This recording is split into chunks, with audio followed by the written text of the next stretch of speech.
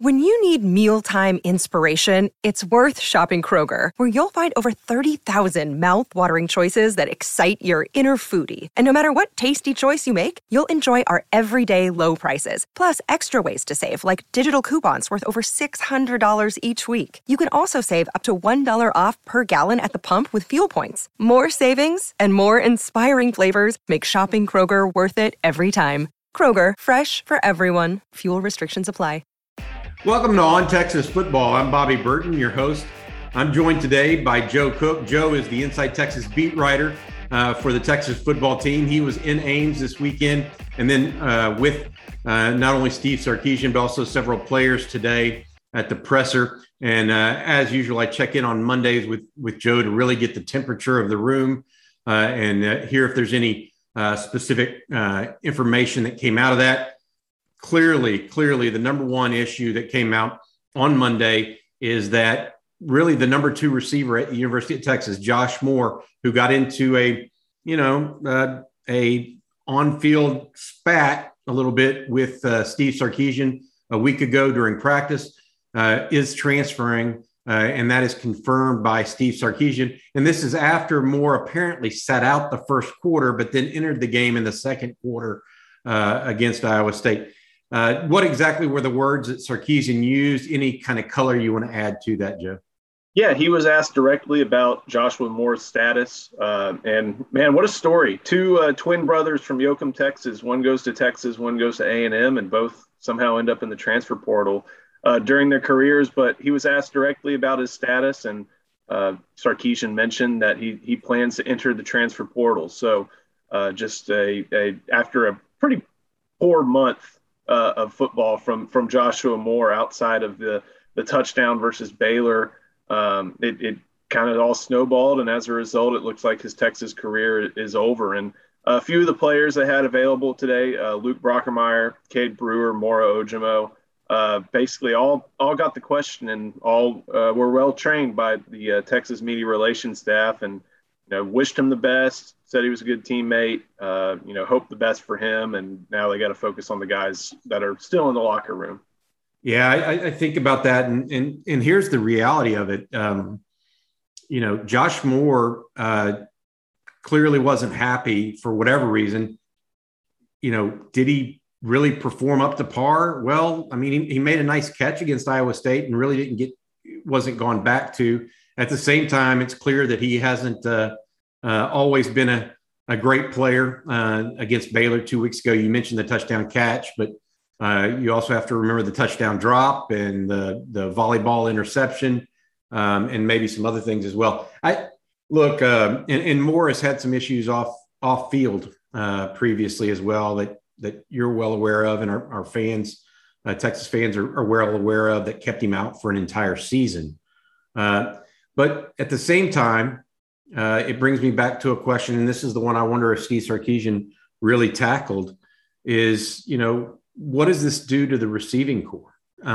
What does it do to his plans in recruiting? What does it do knowing that probably the number two receiver on the team is now, headed to the portal? Yeah, that's a really good question. And here's the answer, I think, is we're going to see 12 personnel some more. Right now, I guess, I was looking this up earlier. The top five. Hold on one, Joe, just for everybody to understand, because a lot of people don't understand our vernacular. 12 personnel is one running back and two tight ends. Correct. And two wide receivers on the field. Yeah, so I just want to make sure they knew. Yeah. Right. So right now that looks like it's going to be Xavier Worthy and Marcus Washington. Kelvonte Dixon starting to get some snaps, but now who's that fourth receiver? Is it Kai Money, who has not really played in meaningful snaps? Is it Casey Kane, who we know very little about? Is it, he's a tight end, but is it Juan Davis and them trying to get him involved as a receiver? I think right now you're just going to continue to see more of Cade Brewer and Jared Wiley. And the point I was starting to make was that I looked it up. Texas top 5 receivers from the 2020 season. I think it goes Josh Moore, Brennan Eagles, Jake Smith, Tariq Black, and Jordan Whittington. None of them are going to be available or are on this team at least for this upcoming week and possibly for the rest of the season with Jordan Whittington's injury. So Steve Sarkisian's going to have to make chicken salad out of something with the receivers outside of Worthy and Washington. And I don't know if those players are on the roster right now, which again is why I think they'll run a lot of 2 tight end sets in these coming weeks. I'm going to say this, I'm all for putting more people on the field that act like they belong there, no matter what the alignment might be. Josh Moore's body language sometimes was really poor. I mean, you can say yes or no to that, or you agree or disagree, and you can even contemplate and critique the value of body language.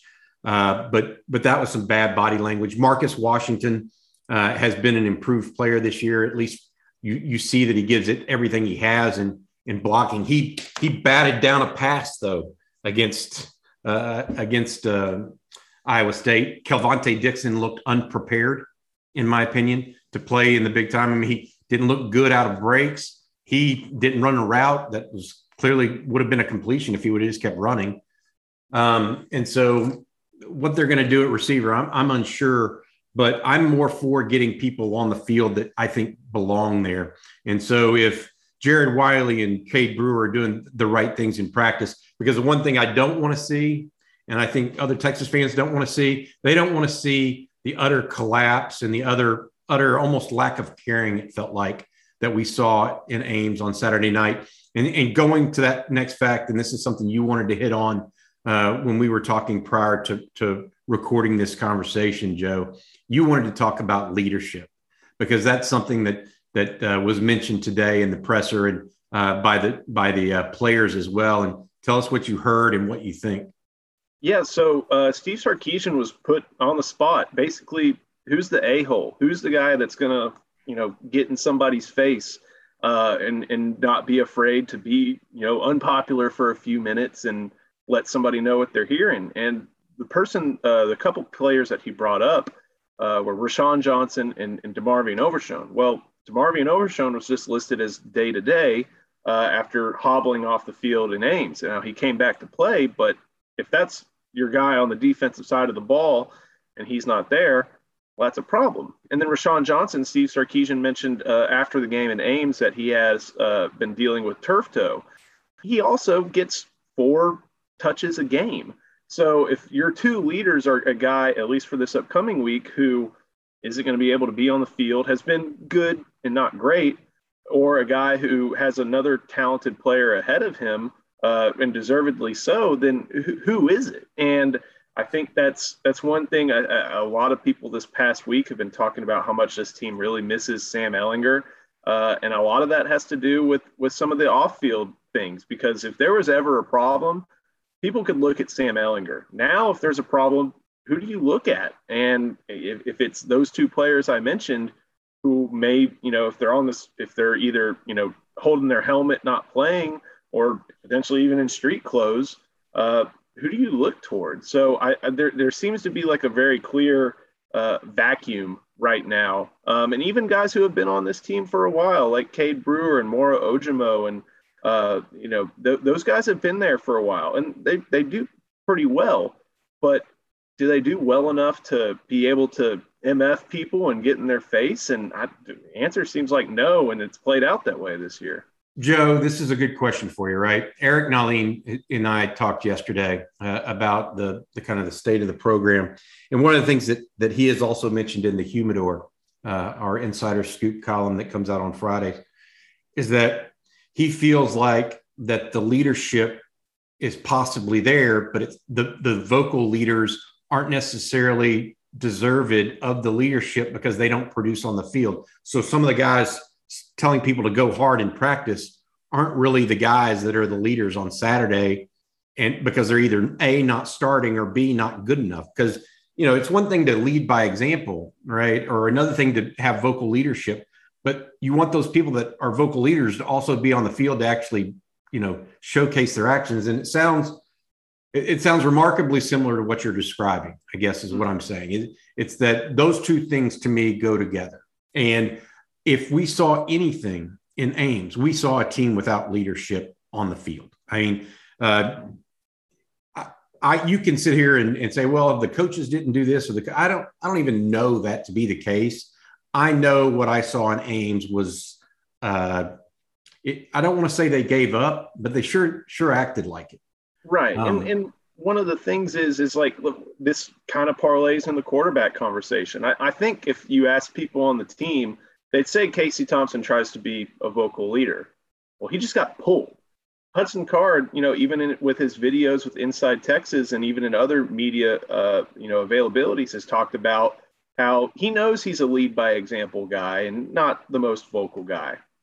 That example hasn't been good in his opportunities. So if you're on offense and there's no reliable, I guess, power player at quarterback, you have Bijan Robinson, who's great, but doesn't seem like the get in your face type of guy. Like, where does it come from? And that's a big issue. Who's going to be that person who sees 3 and out, and says, guys, enough. It can't always be Sarkisian. And it looked like in between the third and fourth quarter, he was trying to, really, I pulled the binoculars out and looked on the sideline, and he was going fire and brimstone. And, it sounded like that's kind of what he did or wanted to do in post game too. And it had little effect. I guess at some point there's got to be a good enough player who is also a good enough leader to step up. And, maybe that's not on this year's team, and maybe that's a year one problem. No, you know what it is? It's a complete and utter indictment of the players that Tom Herman brought in my opinion. I mean, I'm not saying that I'm not saying that this is entirely Tom Herman's fault or some crap like that. I'm not trying to, but that is an indictment on the players inside the program, period. I mean, I don't, whether it's because they transferred, they acted soft, they wanted something easier. That's an indictment on the players, Joe. It's not an indictment on the coaches. Those coaches have been coaching 20, 30 years somewhere else and have had success. They're not green like Tom Herman's staff was. Yeah, it's crap. I mean, that tells me that, what do those guys have inside of them to go play football and play it for the love of the game as opposed to the fear of looking bad or something. I don't even know how to explain it in any other way than that. I will take exception to one thing you said, and that's that Casey Thompson looked bad. You might think he's the leader, but did he look bad because I think that was he was so off, and maybe you couldn't necessarily see this in Ames. Those were such bad throws. Like I think he could have made better throws in 7th grade if it weren't for his thumb. I think his thumb injury is a little bit more than maybe people are giving credit for. And it may have been exacerbated this week because it was worse this week than it was against Baylor for sure. Right. And so, and then again, he wasn't setting his feet well. I mean, there are other things that added to that, to your point, but I think that's a heavy thing. So let's walk into the quarterback conversation because that's, Kansas is on the schedule on Saturday, coming to Austin, going to be a group of recruits there, as we know. What did Sarkisian say exactly about the quarterback situation between Casey Thompson, Hudson Card? Did he mention anybody else, Charles Wright or anything like that? Another day is here, and you're ready for it. What to wear? Check. Breakfast, lunch, and dinner? Check. Planning for what's next and how to save for it? That's where Bank of America can help. For your financial to-dos, Bank of America has experts ready to help get you closer to your goals. Get started at one of our local financial centers or 24/7 in our mobile banking app. Find a location near you at bankofamerica.com/talktous. What would you like the power to do? Mobile banking requires downloading the app and is only available for select devices. Message and data rates may apply. Bank of America N.A., member FDIC. He was asked point blank about if he has a starting quarterback, and he said, this is something we're going to evaluate this week. And he always has a Thursday Zoom call with the media, and he said that's probably when he's going to have an answer. So that's something we're going to have to track this week is who's going to be taking those first reps or the majority of those first reps. And who's going to step up in practice. I think the storyline that we all kind of know and that makes sense is that when Hudson Card's wearing that black jersey and can't get hit in practice, he does pretty well and push the ball down the field. Well, when he doesn't have that black jersey and is liable for contact, we've seen it play out both in Ames and in Fayetteville that his game struggles. But we've seen what Casey Thompson has done these past couple of weeks, that if that thumb injury is still hampering him, and like you said, just how ineffective he was, 2 of 6 for 2 yards or something like that. That's a pretty bad stat line. So, this was always one of my biggest, I guess, fears for this season, is there was a lot to look forward to with Steve Sarkisian, but he never really had a true quarterback battle like this, whether it be at Washington, at USC, or even at Alabama. He still had Nick Saban kind of still above him as that last voice. When he was head coach, the options were always pretty clear, who quarterback one was going to be and how it would always play out. This is the first time really in his career he's overseen as head coach a true battle, and we're here in November, and it's still going on, and there's not a clear-cut winner. I think there actually was a clear-cut winner with Casey Thompson probably before his thumb, because Hudson Card did not, even though he started the season with Card did not acquit himself well on Saturday night. And I know it was an ambush of sorts for him to come in, and Ames plays probably one of the 2 best defenses, the 3 best defenses they played this year, along with Arkansas, Iowa State, and then Oklahoma State, probably the 3 best defenses they've seen this year. Casey Thompson did look better than Card looked in those other games, though, when Thompson appeared somewhat healthier. I look at it, and I feel a couple things about Hudson Card's performance, and get your take on this. Hudson Card, he escapes right every single time out of the pocket. And I don't know if you've noticed that or not, but I feel like somebody should ask Sarkisian at the next presser, have you talked to him about not escaping right and limiting his field at half the field when he could? There were several times on Saturday night, and maybe this comes with more time of playing and more experience from Card, but there are times that he could easily step up and step forward or step to the left as opposed to stepping out and to the right, where he keeps more field open. But that was probably more than anything in that game, that was the most disconcerting thing for me watching Hudson Card. He was bailing right, and it looked like Spencer Rattler Part 2, to be honest with you.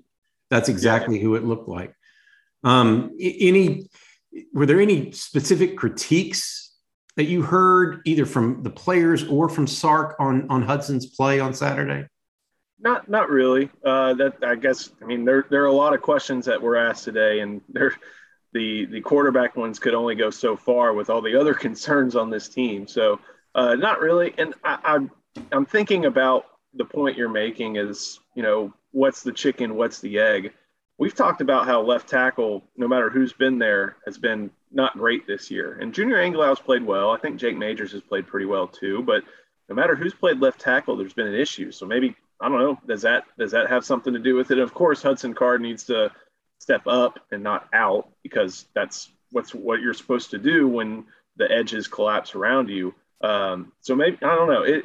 There's a lot of problems with this Texas offense this year, as you're well aware, whether it be line or tight end or receiver or quarterback or wherever it is. Yeah, I would challenge the whole Junior Angilau has played well this year.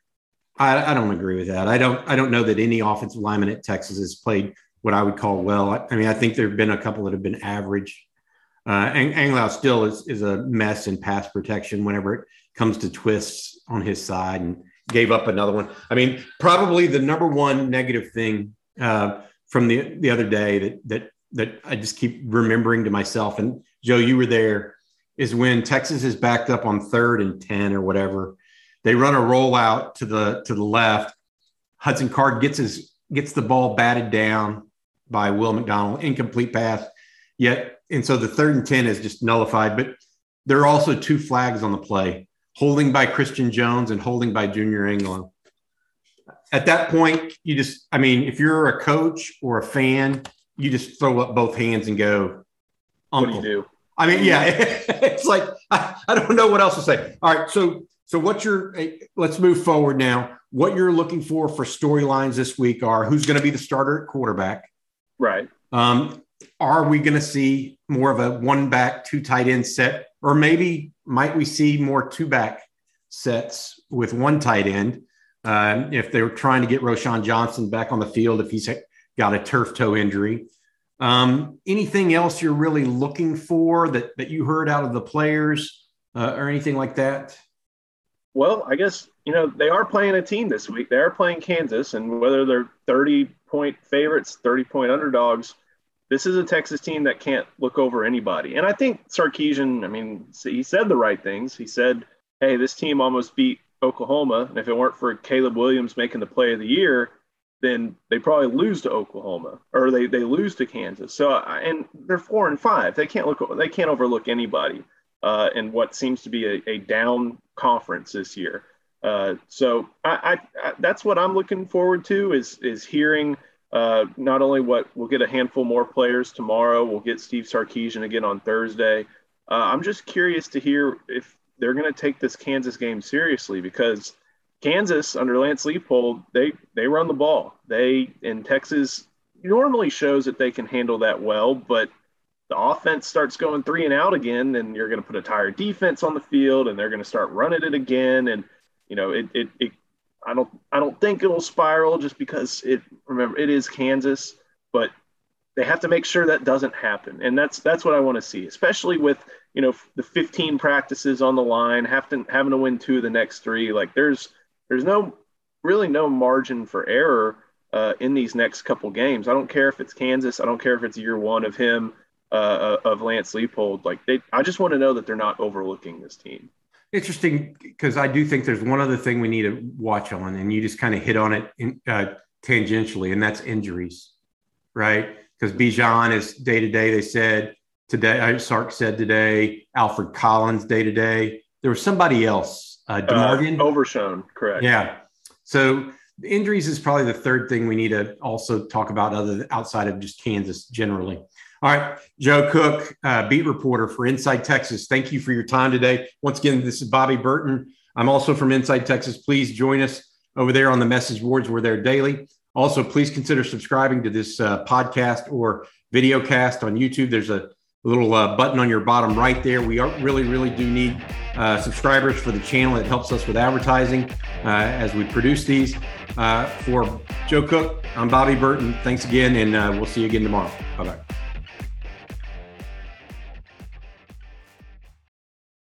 This is the story of the one. As a maintenance engineer, he hears things differently. To the untrained ear, everything on his shop floor might sound fine, but he can hear gears grinding or a belt slipping. So he steps in to fix the problem at hand before it gets out of hand. And he knows Grainger's got the right product he needs to get the job done, which is music to his ears. Call, click Grainger.com, or just stop by. Grainger, for the ones who get it done.